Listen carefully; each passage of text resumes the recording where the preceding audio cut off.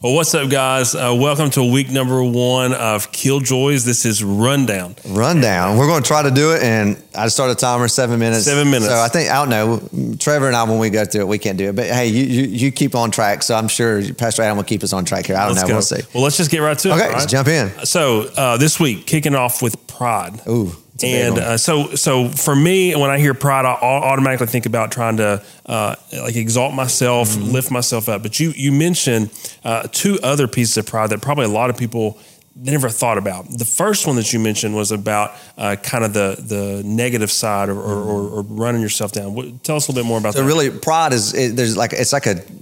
it's a two-sided coin. Yeah. A lot of time you think of pride, you think of something that might be arrogant or it's all about them. Hey, look how showy. Yeah. But the dark side of pride is that when you think less of yourself, how you degrade yourself or you condemn yourself, or you talk about how good. It's that negative self-talk. Yeah. When it comes to pride, so it's I call it a two-headed dragon, but it's like a two side of the same coin. Yeah. But a lot of people don't see the negative self-talk as pride. They always think of like arrogant or, hey, it's all about them. Yeah. Yeah. You also mentioned the other part was, and I don't know if I've ever heard this, but about kind of self-justification and kind of trying to sort of make a case or build a case, and that probably for me is like you're having all these conversations in your head, like you literally you tell them, right? Here's 1, 2, 3, 4, right?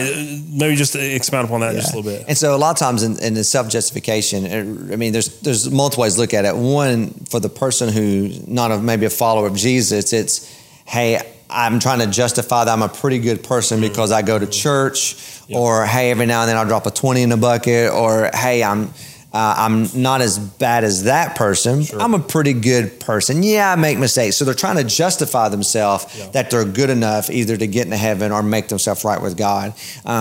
For a believer a lot of times, and for everybody else, we try to justify ourselves to people. And that's what you're talking about. Like we have these conversations like we've already built the case, we've already got the case, and we're already saying, oh, I'm right, they're wrong, listen to me. And you try to justify your actions or yourself. And what is it you always say? We judge people by their actions, but our own self by our intentions. That's right. We give ourselves the benefit of the doubt, but not anybody else. Oh yeah, right? we give ourselves grace, but we don't give grace to nobody else. So grace, and you mentioned this the scripture, I believe in Hebrews, right? That God opposes the proud, but gives grace to the humble. And you set this up in here, and really this is the key to the whole thing about displaying humility. You said that humility is a choice.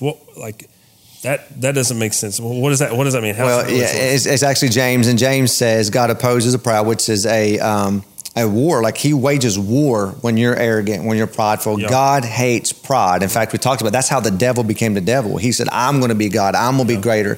And all sin, I said, leads you away from God. But pride tries to elevate you above God. And God hates pride. He wants to be the Lord. So he opposes the pride, but he gives grace to the humble. Nowhere in the scripture is it called where God is not telling you to humble yourself. It's a choice. He says, if you, I will.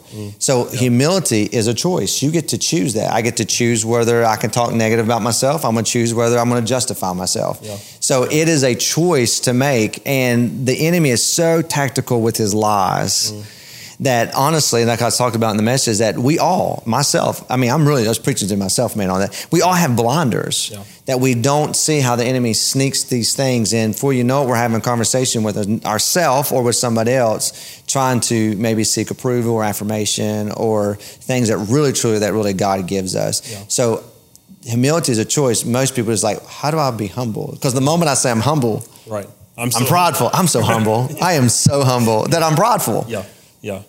You also said in there, and I got the last scripture wrong, so I'm not going to try this one. It's okay. But that literally we are blinded by pride. That there's this spiritual principle that the God of this world has blinded us with pride. And so are you saying then that by choosing humility, or how do we get that? How do we become the only power that the enemy has over a believer is lies. Yeah. And he'll lie to you, and the lies will blind us. We've seen Jesus. We give our life to Jesus, but we still make mistakes. We're still not perfect. We still sin. And that's what I'm talking about. Little by little, he begins to make us more, sanctification, make us more like him.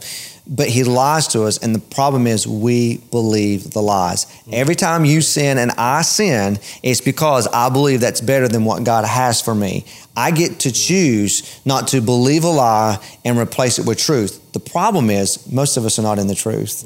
We don't read God's word. Yep. We don't want to talk to him about it. We don't let truth penetrate our heart. And so we fill our minds with media. We fill our minds with TV. We fill our minds with certain things as just junk of this world. And now we're sitting there going, I just don't know why I feel the way I feel. Yep. So the choice to choose humility, I think two things would be, one is to get in God's word and not just read it and check it off. You read it. Like ask God to speak to you. But then two would be keeping your eyes on Jesus, not yourself. Right. God, what do you say about my marriage than what I said? What do you say about my job? Not what do you say I should marry? Like I said that, like I'm gonna want God to really control my life. And so that's just saying, I'm gonna submit to you.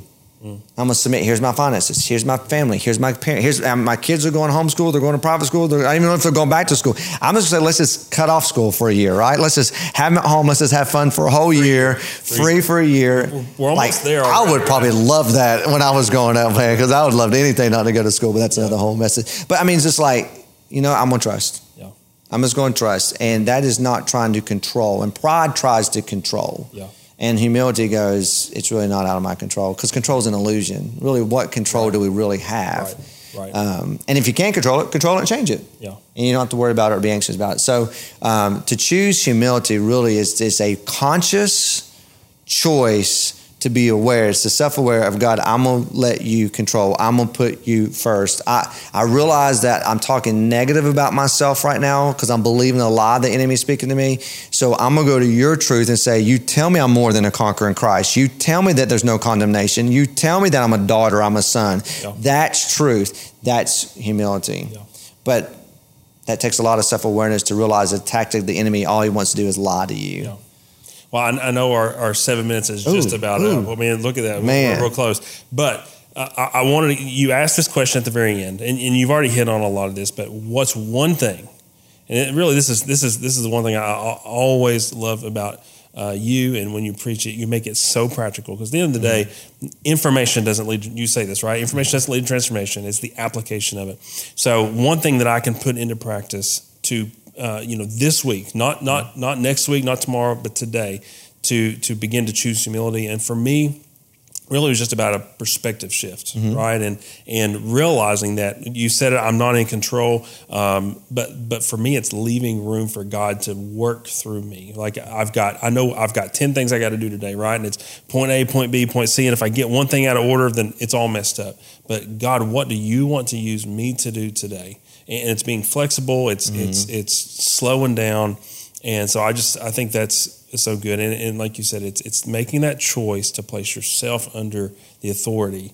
So I'm going to give you two things you can do. All right, come on. Two things. Give it to me. One of them is easy. The other one is really hard. Okay. The easy one is to say, God, show me where I'm being prideful, and listen.